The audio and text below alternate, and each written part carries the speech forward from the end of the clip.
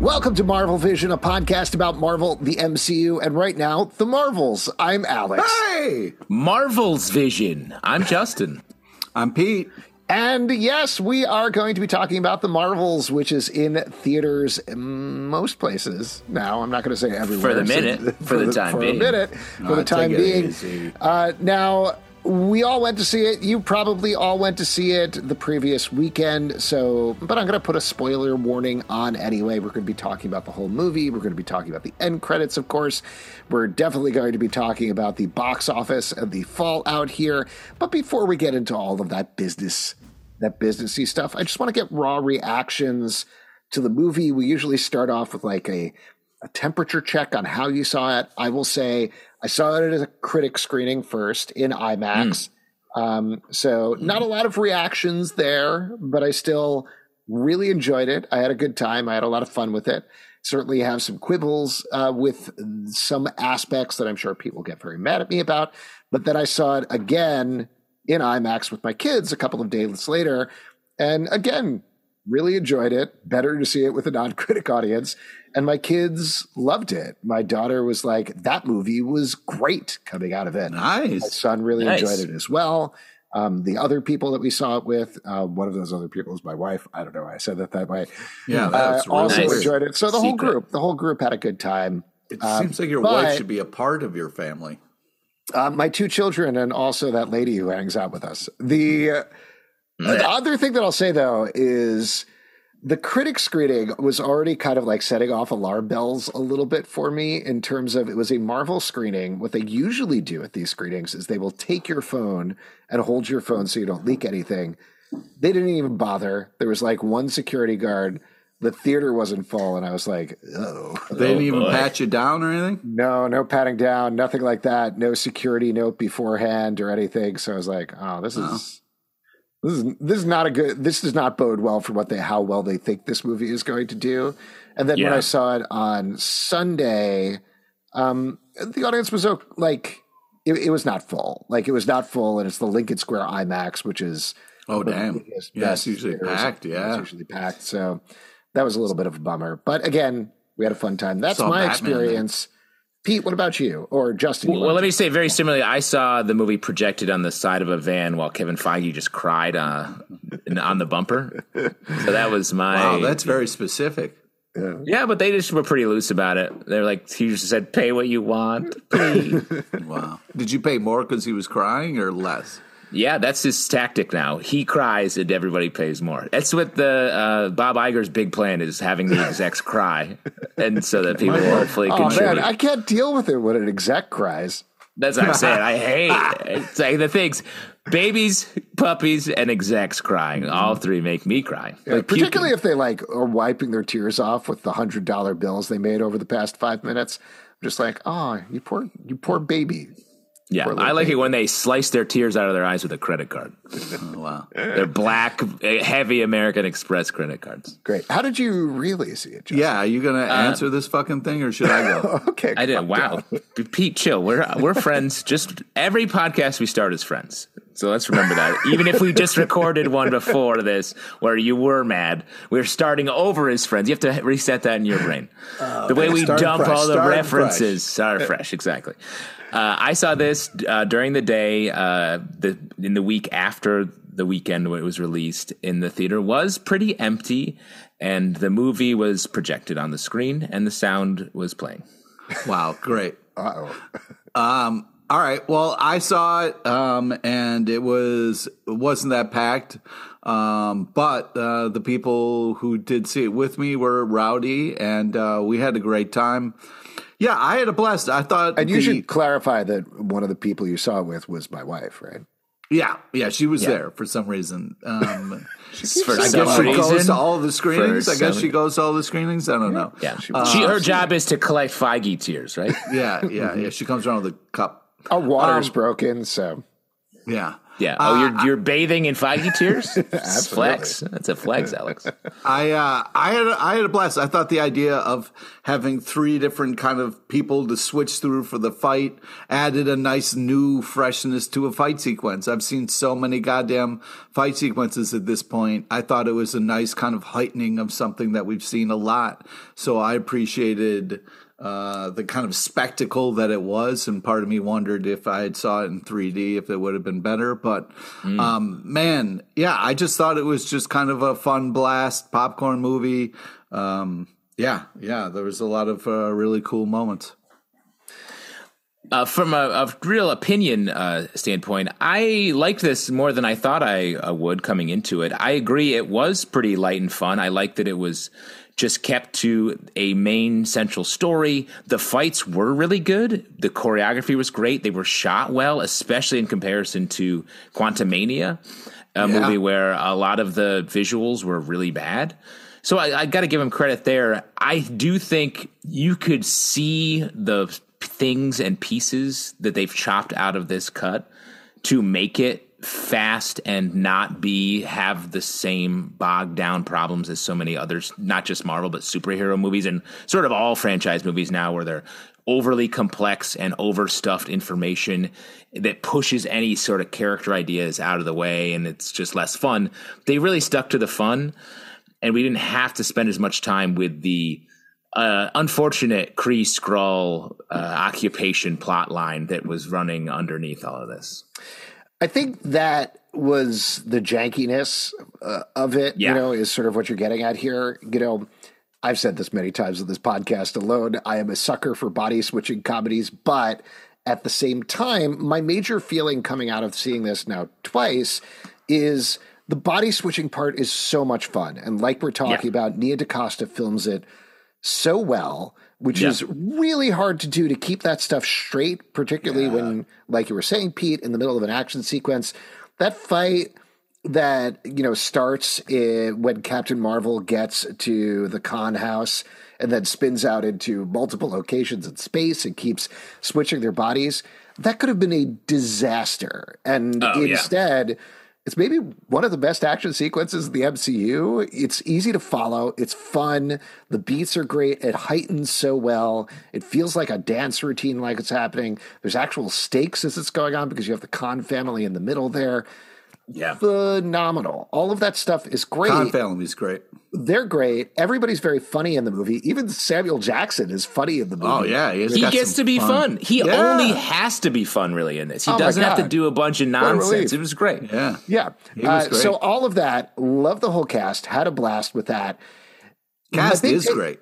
My big takeaway is, I wish that was the movie. And what I mean by that is these 3 superheroes getting their powers entangled, and they don't really know each other, and they all have specific relationships with each other. That's a movie. That is enough of a movie to power 90 minutes of a ridiculous comedy as they go through space and try to get untangled and have to work together. The things that didn't work for me, mostly because they were themes thrown out there and never really completed the thought, was the overall action stuff. The stuff with Zawe Ashton's Dar-Benn, the stuff with the Kree and the Skrull, like you were saying. There's a lot of interesting ideas that are thrown out there, and just they're ugh, and then never followed through in any way. And it's frustrating because all of that stuff makes it more confusing than it needs to be, when otherwise you have a pretty straightforward, fun movie right in the middle there. Yes, Pete. I was going to say that the one part that I think they did do well is with the little troublemaker. You know what I mean? That whole part of you were gone. You know what I mean? You said you were going to be right back, and you never came. Lieutenant Trouble? Yeah. Oh, okay. Not little troublemaker. You know what I fucking meant. I'm sorry. I did. The wording. I actually did not know what you're talking about. Yes. I actually thought you meant the cats. I thought you were calling them little troublemakers. Yes. Like they were cute little troublemakers. That's exactly what I thought. That's a good nickname. That's a good name for a cat, Pete. You're going to get a cat, aren't you? I know you're. Yes, you are. Call it Little Troublemaker, please. Little Troublemaker's a great name. Okay, LT. great. Thank you. LT. Thank you. Yeah. But anyways, I thought that the way they dealt with that was really good. And, you know, they didn't kind of like try to cover it up. I mean, she owned up to it, which I thought was really nice for her as a character. Well, let me throw something out there because I did like those beats as well. And I want to be clear, like individually taken as a piece, I thought these were things that were interesting to explore, but then they didn't explore them. With that, they did have this arc of Monica is a kid who idolized Captain Marvel. Captain Marvel disappeared, and she's become disillusioned with her.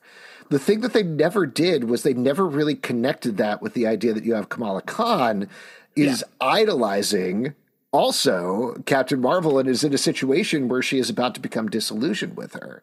And they like approach this, but I would say, and Captain Marvel is disillusioned with herself as a hero. So like, I think it's a perfect little triptych, like you're saying, and they could have, and to even take your point even further, it would be much better if what Captain Marvel, what everyone was doing was super low stakes and the body switching messes it up. Rather than having all this nonsense Captain Marvel has to deal with in space, if she was just doing a routine diplomatic mission, and then Miss Marvel kept ending up there and messing it up, and then they kept hitting the circle and screwing up each other's lives separately, and then had to come together to fix all three, that's a simple, clean story where the body switching is at center. We don't have to mess around with all this other stuff, and we could touch on those disillusionment themes that you just hit on.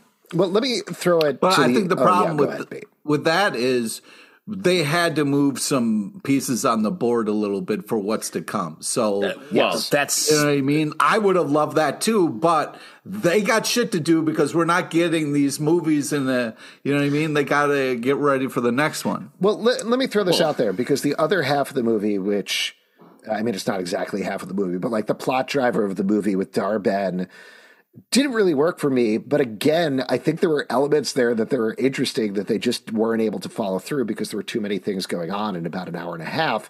Is two things I'll throw out there. One, all of that stuff felt like it was a Captain Marvel 2 script that then they added in Miss Marvel and they added in Monica Rambeau and it started to change and they added the body switching, whatever.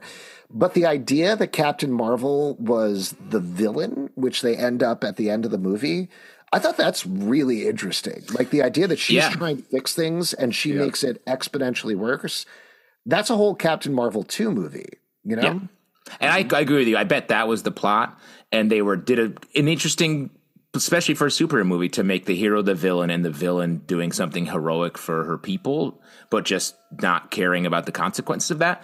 Interesting choice. But like when you graft that with this very intense body switching part, those two things are so tonally different, physically different, it just doesn't match. And that's again, I think that's the flaw with the MCU's formula in general. But what do you guys think about the fact that, like, you know, this really pushes a big cat agenda, you know, like, hold on, before we get the pro cat agenda in this is I huge. do want to talk about all those little troublemakers 100%. So let's come back to that in a second, but just to stay on this, I think first of all, it did Zawe Ashton, who is a good, renowned actress. And just as a note, she is together with Tom Hiddleston, so that's very cute. They're in two major Marvel projects at the same time. We're doing celeb gossip. We always do. We always cover this. No, I don't know. But she could have been great, and it did her no favors because ultimately she was turned into this snarling villain who's about at the level of Chris Eccleston's Malekith in Thor: The Dark World. And I don't know. She's just like, it's just very generic and it just didn't work. Well, you could tell a lot of whatever her story was cut. I think. Yes. Like, because you just saw her every now and again. And she was like, I want the sun. I was like, what? Okay. What's your plan here? How does this work? I don't know. You're going to suck a sun through a hole and then leave it somewhere else? You're going to take all of the oceans and dump it in your ocean, and then that's going to be fine? You took the air, and that's not how that works. You don't take definitely fresh air. I think and it does. It haven't you seen Spaceballs? Oh yeah, that's true. Actually, that is famously a documentary about physics and and I know it's a fantasy, fantasy sci-fi movie and whatever, so it's fine. But I do think those are some of the things where it's like, did you keep stealing the air from this planet? Did you steal all the seas from what happened to specifically the musical theater planet? What happened to that afterwards? Let alone, yes, the Sun Plan. I don't know how the Sun Plan worked at all. Imagine being an astronaut on your first big trip to space and you crash on a musical theater planet. Oof.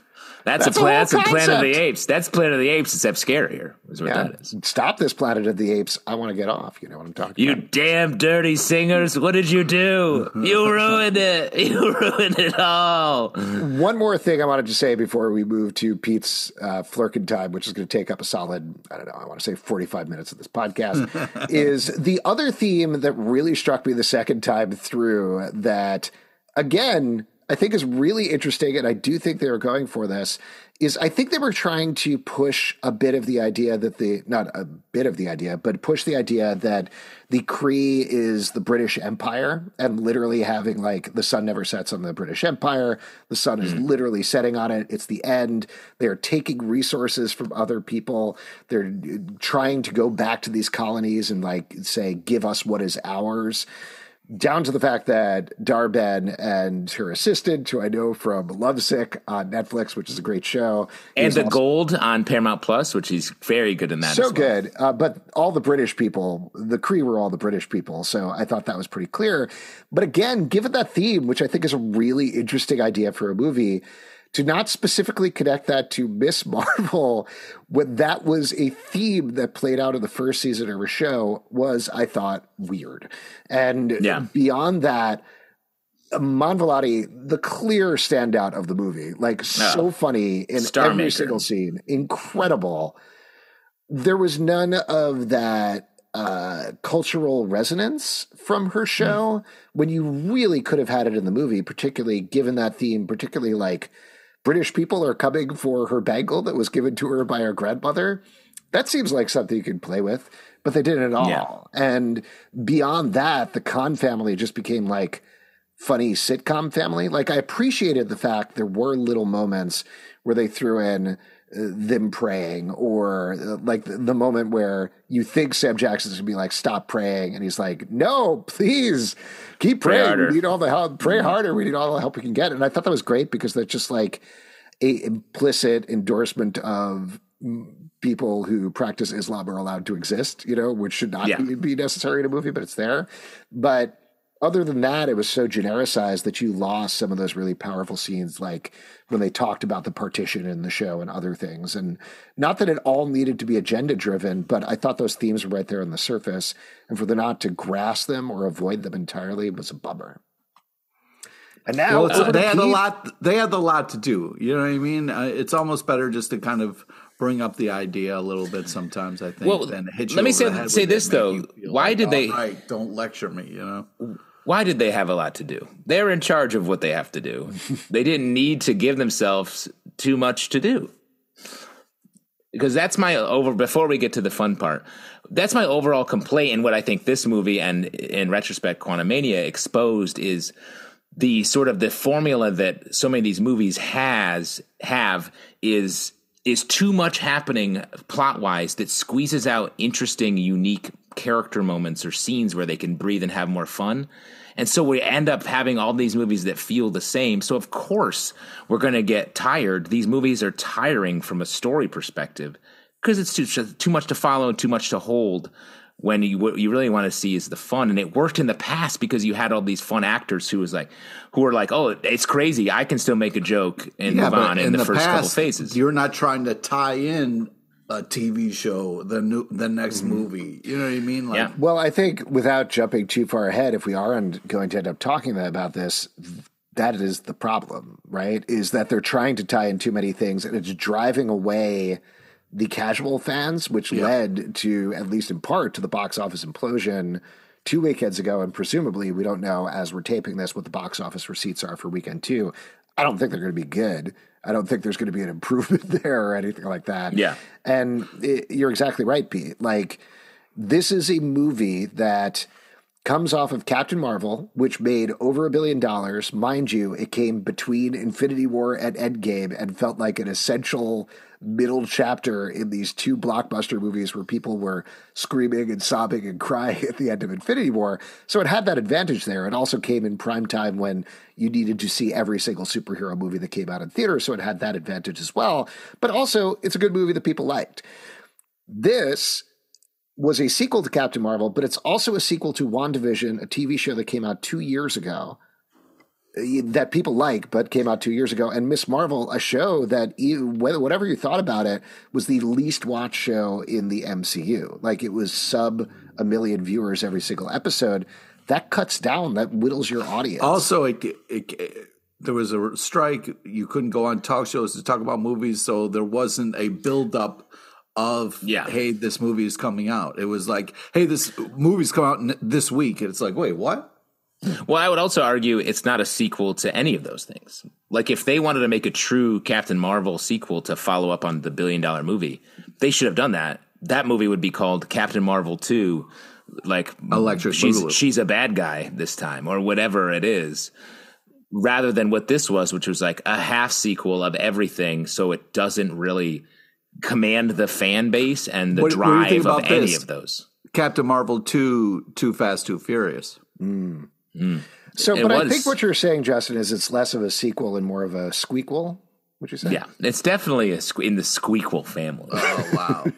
So they didn't squeak past $47 million at the box office. There are a lot of different factors why this movie didn't work, and I will argue. But it was a fun movie. It was a fun movie. Yeah. And I think that'll point to saying it doesn't work doesn't make sense. Doesn't work logistically. Doesn't work in terms of the box office. Is not working for the MCU. Is leading to a major reevaluation of the MCU behind the scenes, where maybe they're not going to go forward with it in the same way going forward. Yeah, like, we can enjoy this movie. Disney and Marvel looking at this as the biggest failure of the entire project.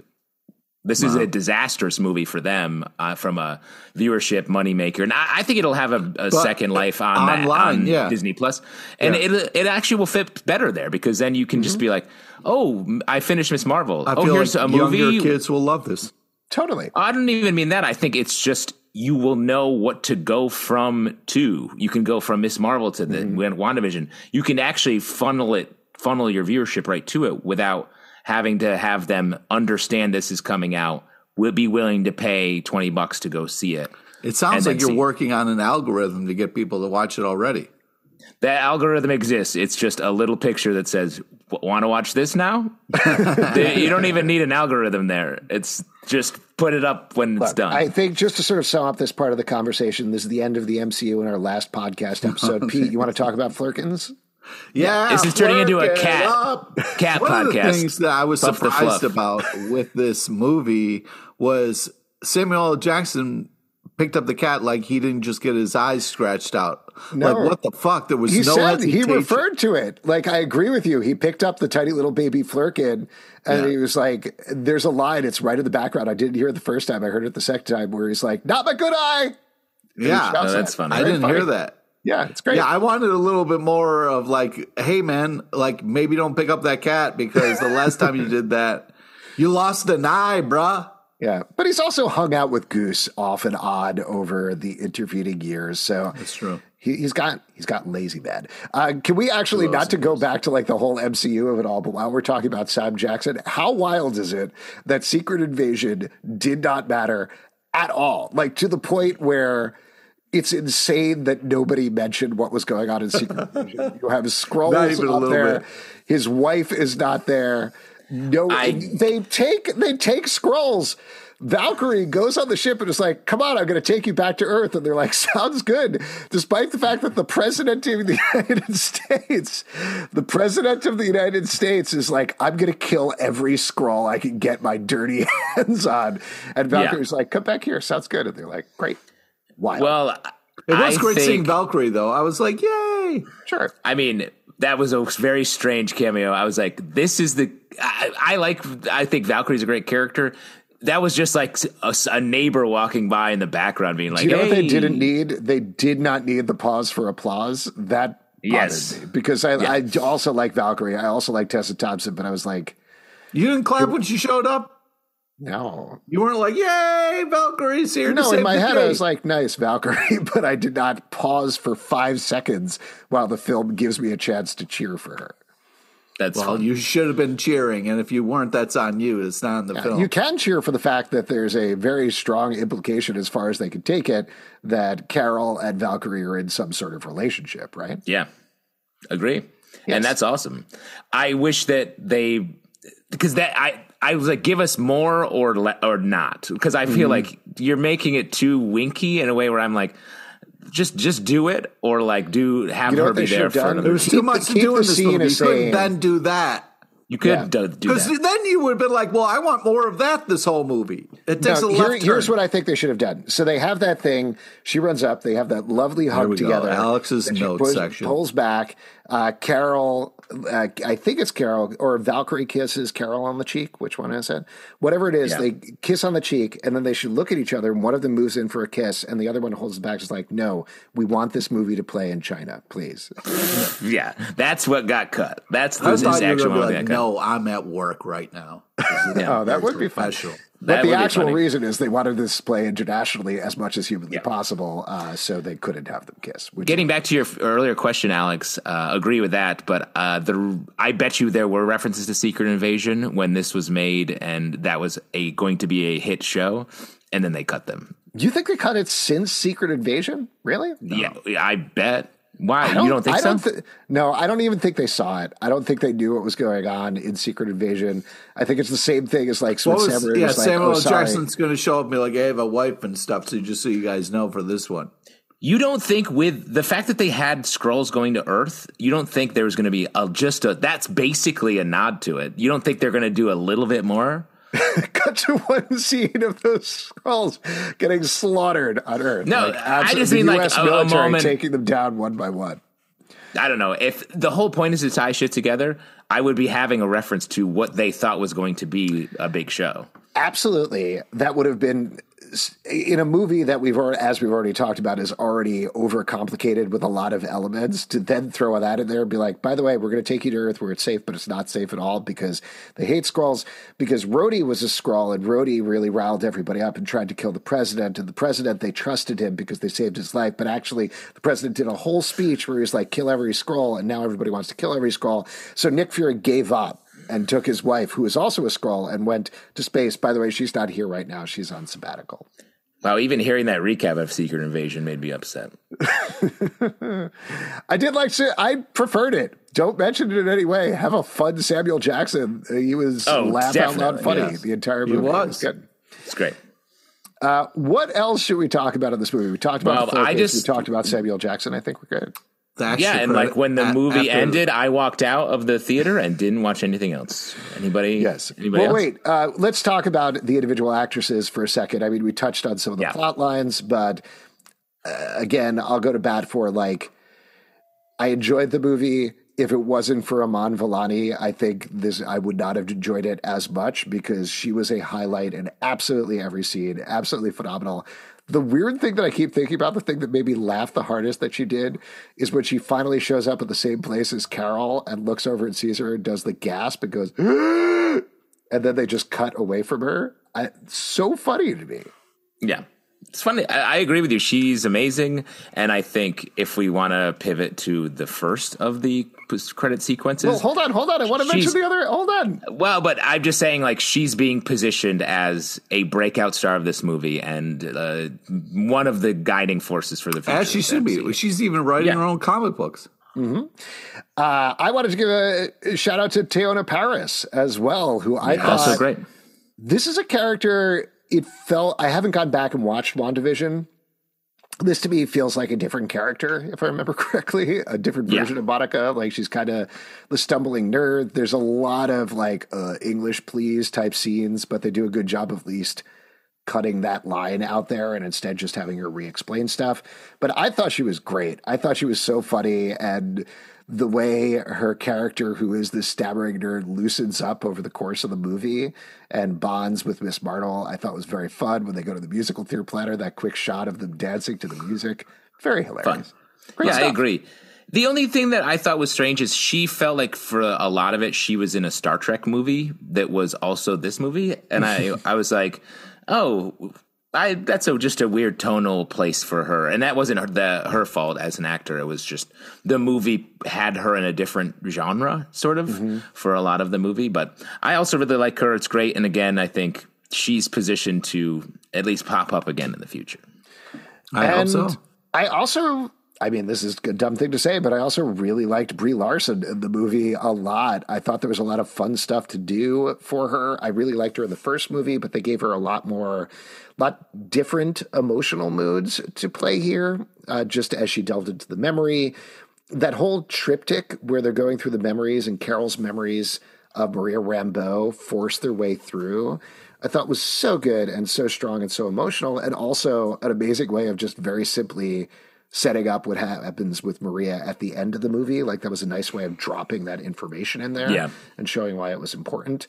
And also, just for all three of them, the montage where they're figuring out their powers, tossing the ball, doing the walk with the book, the jump rope, delightful. Absolutely. I like that. The jump rope was fun. That was the point when I was like laughing and clapping and having a great time. Good stuff. Nice. Yeah. Having some fun. Having some fun. You want to talk about the end credit stuff, right, Justin?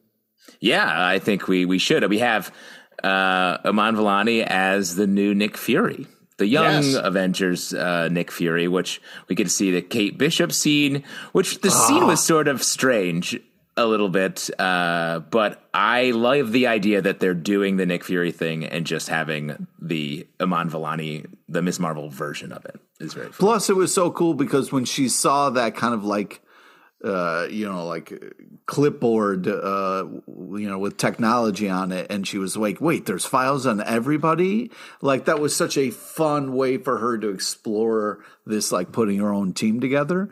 And I really like that as a kind of like a thread that we got to kind of see led to fruition. I also did like the line, if the files are secret, why is the pad see-through? That was a fun little side there. Not to jump ahead to the next end credit scene or anything like that, but this was the one that got me excited. This is the one when this happened, when Haley Steinfeld came in as Kate Bishop. In my head, I was like, finally, yes, we're getting to it. Let's do this. And I just thought it was great. Like, they are both great actresses. I thought it was a fun riff on the Iron Man scene. I do agree. They clearly tried to film it like the Iron Man end credit scene, but nowadays, now that we know that they filmed people on different days, apparently they were on set together. So to film it that way, I was like, get them a little closer somehow, because I'm not convinced they're in the same place at the same time right now, but they were. Yeah. So. And I wanted it to be more of a funny version of the Nick Fury one, and this one was just sort of a little different thing that felt just weird. If it was her being like super serious and then like dropping something or like revealing, like just like have it be a clumsy Ms. Marvel version of it, perfect. And this one was just sort of like an awkward like conversation that didn't quite map as strongly onto the Nick Fury. Yeah, that's fair. I did really like the line, you thought you were the only kid superhero out there, and her saying I'm 23. Yeah. That's very funny. Yeah, very fun. And I think part of that, as far as I've heard, they found out they were going to be doing that the day before they shot it. So it was like a quick turnaround. So maybe that's the sharpness you're missing a little bit. But just in terms of it, dropping that like, hey, did you know Ant-Man has a daughter? Just get these kids together. That's what we need, is like put them in the movie, do it as quickly as possible, please. Yeah. That might be what Marvel needs, what we need to like get a little jolt in this of new performers we can really rally behind and like and enjoy ourselves. Totally. Yeah. Let me throw just in terms of the lineup of a Young Avengers, we have the classic comic book stuff, but who do you think we'll see on it? Obviously, we'll see Kate, we'll see Cassie, we'll see Kamala. Who else do you think is on there? I mean, just to throw out like a couple of random potential ones. Yeah, what were you going to say, Justin? Oh, it's got to be Wanda's kids. Mm-hmm. Wanda's kids for sure. Yes. Mm-hmm. Yep. Do you think we'll see Scar after She-Hulk? Oh, interesting. It feels like a stretch. Mm-hmm. I want Ray as a Ghost Rider. Jaime Reyes. Yeah. Maybe. We also met Patriot briefly on Falcon and Winter Soldier, so it could be him. Ooh. I'll throw out one that I'd like to see. I'd like them to throw Kid Loki in there from Loki. I think that would be... He was super fun on that show. Instead of almost anybody else. What were you I was going to say instead of Wanda's kid who does magic, whose name is Magic, isn't it? Wiccan? Wiccan, yeah. Yeah, they could both be on it. It's fine. Wiccan and Loki? Yeah, they're sort of eating the same lunch. They literally look alike. They look the same. One question people have had, do you think Spider-Man is on it? Because Spider-Man is younger in the MCU. I'm sure Marvel wants Spider-Man to be in it. Sure. I don't know if that... yes, let's just say yes. He's cool. Busy right now. He's still going to the same diner and not saying anything to the woman he loves. America Chavez? Oh, yeah, 100%. Ooh. Absolutely. Yeah.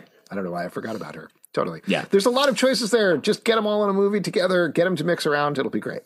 Now, in the comics, of course, we know that the young Iron Man is revealed. Mm-hmm. This is a spoiler for the comic. Is revealed over the course of the run to be a young Kang.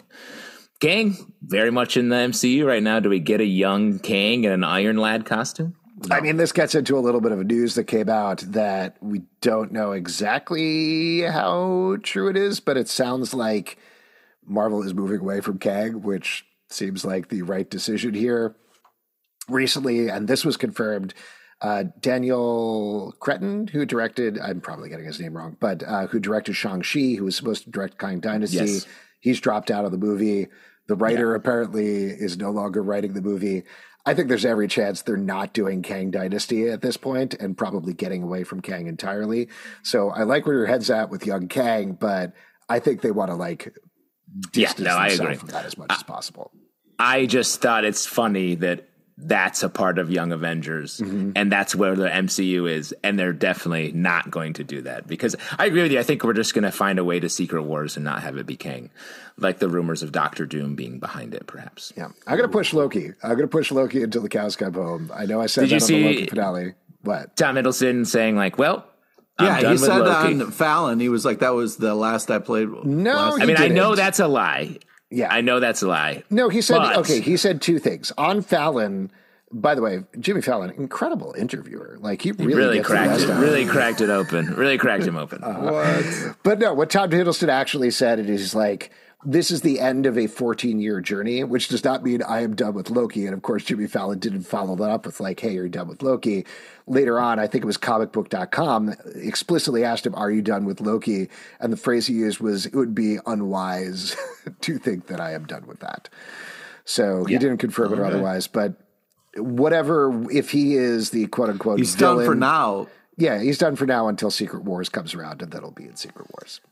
Yes. If they do that. But as we established, Marvel is done and they're pivoting to cat content. So speaking of which, let's move to the cat content of the movie. The big cat content in the end credits scene. We cut back in on Monica after we skipped over a lot of plot when we were talking about this movie. Monica, when she ends That's up, all right. It's okay. It doesn't matter. She closes the jump point and ends up in another universe.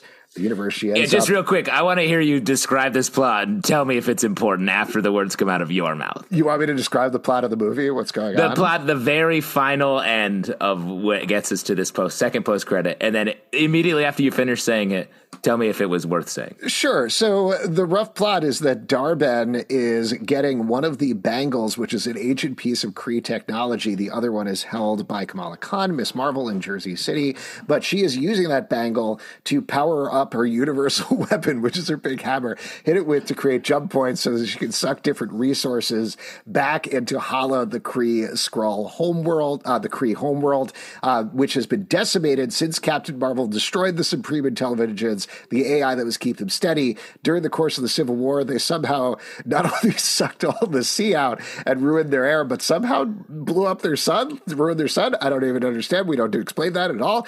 But they did all of those things. So she's creating these jump points to get these resources, but also at the same time, even though it doesn't explicitly seem to be happening this way until Captain Marvel encroaches on them, Dar-Benn is targeting homeworlds of Captain Marvel, places she calls home, and getting these resources. She managed to get the water there, so the water musical theater planet is wrecked at this point. All right, we got it. So I think that's enough. I'm almost done. She gets the air planet, so the air is there. The sun, which is Earth's sun, is saved. In the process, she manages to get the bangle of her Kamala Khan, clashes them together, and turns into dust in the middle of space. But before she has done that, she has wrecked not just a hole in a jump point, but actually torn a hole in space-time, the way that Monica describes it. Monica can only close it by having her powers amped up by Kamala Khan and also Carol Danvers.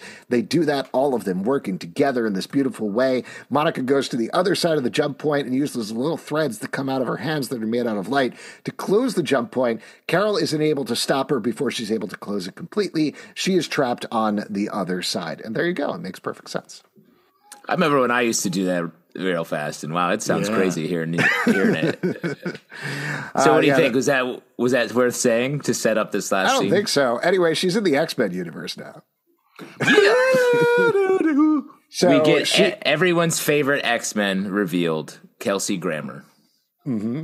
Taking off his time from down Periscope 2 to do this movie. Except not really. He wasn't even there because it's a CGI beast. So she wakes up in a hospital room. Her mom is next to her. She thinks it's her mom, at least. Turns out it's not her mom. It's an alternate Monica Rambeau, who is in the binary costume, which is a alternate identity that Carol Danvers had in the comic books. Beast is there, explains she's in another universe.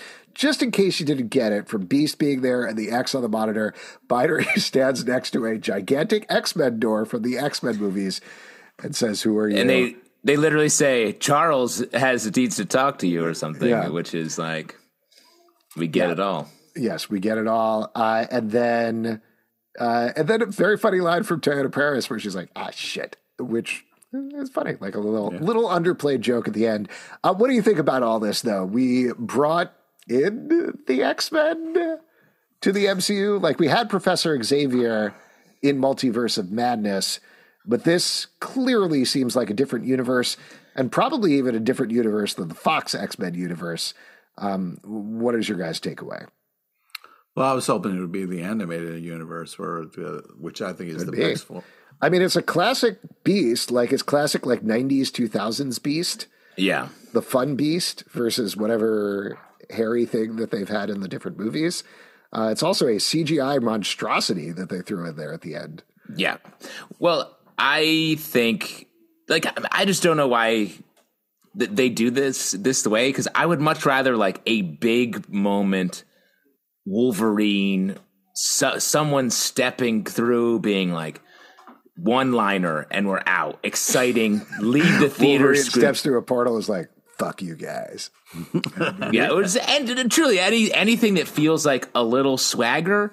This felt like sort of a soft pitch, like, oh, look, it's the Beast, and there's a couple references and sort of binaries, like a confusing thing to hang the hat on when it comes to like a character reveal. It's all pinned on Monica, a character that, while I think we love, isn't like the, home run hitter of the MCU. So like it all felt a little strange to have this be the big swing. And I also think it's crazy no one's talking about it. This movie's been out for a week, and I feel like it's not making this moment in this second post-credit should be making a huge splash, and I just feel like it's not. Well, people were going nuts on Twitter talking about X-Men. Yeah. Yeah, I mean, it leaked a little early, so that's probably affecting it a little bit at least. Also, the movie is vastly underplaying, so people may not know about it. There was definitely a reaction in the theater when I saw it on Sunday of people going, ooh, and they were excited. Yeah. I agree with you, though. I think there's too many things going on in that scene. Like, it's just not a good scene. I know you didn't like the pre-credit scene. I did enjoy that. That did get me excited for the future. I was excited about it. Okay. I just thought it had an opportunity to be like so super funny, and it was just a little strange. But I agree with you. That felt like much more of a like yes moment than the X-Men nod at the end. So I will say, on the positive side, I thought the sudden rush of emotion when Monica sees her mom was cool. Great. Great button for this movie. Oh, my God. Yeah. So good. And the way they play that is so good. But then there's too many things that happen too quickly. Beast looks bad, like it's bad CGI. And after a movie that did have some janky parts, but for the most part, like the space scenes I thought were really gorgeously filmed, and it felt so different. I know you keep bringing up Quantumania, and I think you're right too. Quantumania, which looked like mud the entire time, this looked like something, and I appreciated that. Just suddenly hit us with like, oh, right, this is what Marvel does. They rush the VXX. It was a real bummer at the end. But I think they had to do a character that was CGI so they didn't have to reveal a casting. Mm-hmm.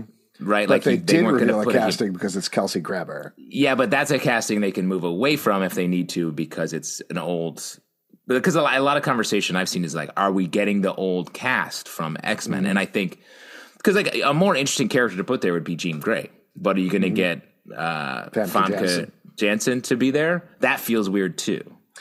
The overall. So Kevin Feige started his career on the X-Men movies. So I understand the impulse there to be like, let's bring him back. We're going to bring him back. We'll probably see more of them in Deadpool 3. That seems the obvious place to throw them in. Yeah. I'm sure we'll see a lot of them in Secret Wars as well. We're going to get Wolverine. That's for sure. I mean, obviously we're getting Wolverine. And I think we're probably, to your point, Pete, I think this scene kind of explains why we've seen Hugh Jackman in the classic blue and yellow, because we probably are getting like the X-Men 92 style universe, like those classic characters and classic costumes and stuffing.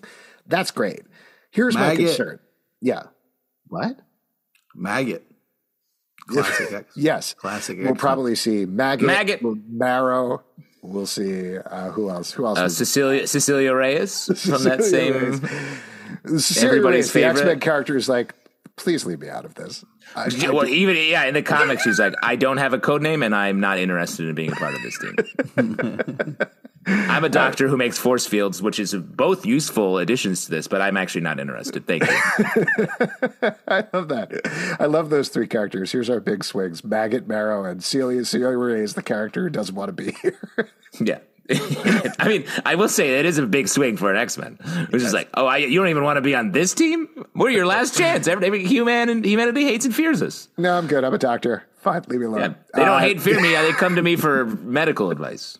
So, in your face, Charles. Yes. So here, I don't remember what I was saying before, but my main point is going to be that taking the MCU, a franchise that like is in serious trouble right now, and hanging it in any way on the X-Men movie franchise, a franchise that ran itself even farther into the ground where people didn't even bother to see the last two movies. One of them was just released on streaming and most people didn't watch it. Whatever you thought about the movies itself, that's a bad idea. I am not an exec. Yeah. We love execs, but that is... I don't like when they cry. No, I don't like when they cry. I hate that, but I love it when they make money. And I want them to make money here. This seems like the opposite tactic, to take MCU and hang it on like all of our hopes are on the Fox X-Men franchise. Don't do that. Well, I agree. And I don't understand when it comes to that is Logan is such an acclaimed hit. Why aren't you putting X-23? Like, speaking of an amazing kid, like, she is unbelievable, not only in that part, but as a character. And there's so many different ways. They did so many great things with her in the comics. Like, it just seems like, don't bring back the fucking X-Men, bring X-23 in. But the whole thing is, people will watch the old characters back. Like, they're dying to get any Avenger who is going through a divorce or something and needs some money. They want to get them in this next movie. And they are going to pay these people when the news, because I think they will do this eventually. The amount of money they're going to pay Robert Downey Jr. is going to be terrifying. It's going to literally it's going to turn our hair white. But let me throw this out to you, and this is no shade on the X-Men cast. Do you really think it's the same thing when they're like, we got him back. We got James Marsden. We got Famke Janssen. Halle Berry's in here. No. In fact, I think they need to move away from those for the exact reasons you were saying. But that's not what they're doing. That's not what they're going to be doing. Like, everybody wants to see them be like, Great. Give us the MCU style X-Men in costumes. What is the classic take? What if we never really see it on film? And instead, it seems like they're very clearly heading in the direction of like, well, no way we could possibly cast the X-Men better than this movie franchise that eventually everybody hated. Yeah. But I don't think – I think hopefully they can pick and choose. And who knows if some of those actors are going to be like, I thank you, but no thanks, Cecilia Reyes style. So, like, we don't know. But, like, they got to keep Hugh Jackman. They could keep the pieces that they want and, like, move forward. Bring back from there. Ray Park as Toad. Come on. Wow. Great pull, Pete. Do you know what happens to a toad when it gets hit by lightning, Pete? Wow. That's really great. Really great stuff. I hope they don't. Joss Whedon wrote that line. Yeah, you know. Yeah, good for him. You said it. Where does he come up with that stuff? Where does he get his wonderful toys? That's what I want to know. What else? Before we start to wrap up here, any other notes for the movie? I will say we talked about this a little bit on our Patreon Slack, just in terms of confusing things. That last scene at the house in Louisiana, I felt like unnecessarily confusing. Like, yes. Clearly, I think when you think about it, it's like, oh, Carol is moving into the Rambeau's house to keep it warm until Monica comes back. Very nice, very sweet. The fact that the Khans who live in Jersey City are like, well, yeah, no problem. We'll carry your boxes and help you move in with this truck that we all drove down in for some reason. And then the mom, who, by the way, the mom, very funny in the movie. I thought she was great. She was a real standout as well. Telling her son, like, you know, this would be a good house to raise family in. He's married. We know that from Ms. Marvel. So what is the implication there? The implication is that they're all moving into a house in a full house style situation. Yeah, it's a full house. Which I was like, this is so. I agree. I thought it was confusing in a way that why would you end this here in this weird way? It's just unnecessary. Like, you need one line of like, hey, thanks for helping me move down to this house, and then you can move on with the scene. But the way they played it out raised way too many questions, particularly right at the end of the movie. So, ooh, well. Yeah. Anything else? Well, let's end on a positive note. Anything else folks liked from the movie that you want to call out? Pete, you've been bummed out for the last half hour after we stopped talking about cats. What's up with you? Yeah, I just think that, guys, we need to talk about traveling by cat and how it's the future. And this movie is ahead of its time to call that out, because why would you travel any other way when you can be spit out like a hairball and, you know, cats are, you can put so many people in a cat's stomach. It just makes no sense. I just ordered a kitten mouth on the app. It'll be here in 5 minutes to pick me up. And sweet. To be clear, I didn't mind it. That was an insane B plot to throw in the middle of this movie. It was insane. It was hilarious. It was ridiculous. It was just fun. And let me say, like, there's a lot of weird parts in this movie that I applaud the movie for doing. The musical theater planet was such a weird thing to happen in a movie. Transforming into that dress and started dancing. Yeah. That was so fun. It was great, and it was fun. And I want more Marvel movies to have this kind of like, not everything needs to make so much sense. It just was such a refreshing turn of a self-serious plot to have them just land on a musical theater planet, and then there's like, we're dancing too. I was like, yes. The Kittens was the same thing, where I was like, this is so weird and crazy. And Nick Fury is playing, or Samuel L. Jackson is playing Nick Fury in such a like, I don't know, man, this is a crazy day I'm having. And I love that. He's like sort of like, another long day at the office. I'm like, yes, this is so fun. Mm-hmm. So don't run from the cats. Let them eat you. If the whole movie was that, and the body switching, which is also sort of in that family of like, this is crazy, but let's get good at it. That's a killer movie. And they got halfway there, which is closer than they've been in a while. Great stuff. Yep.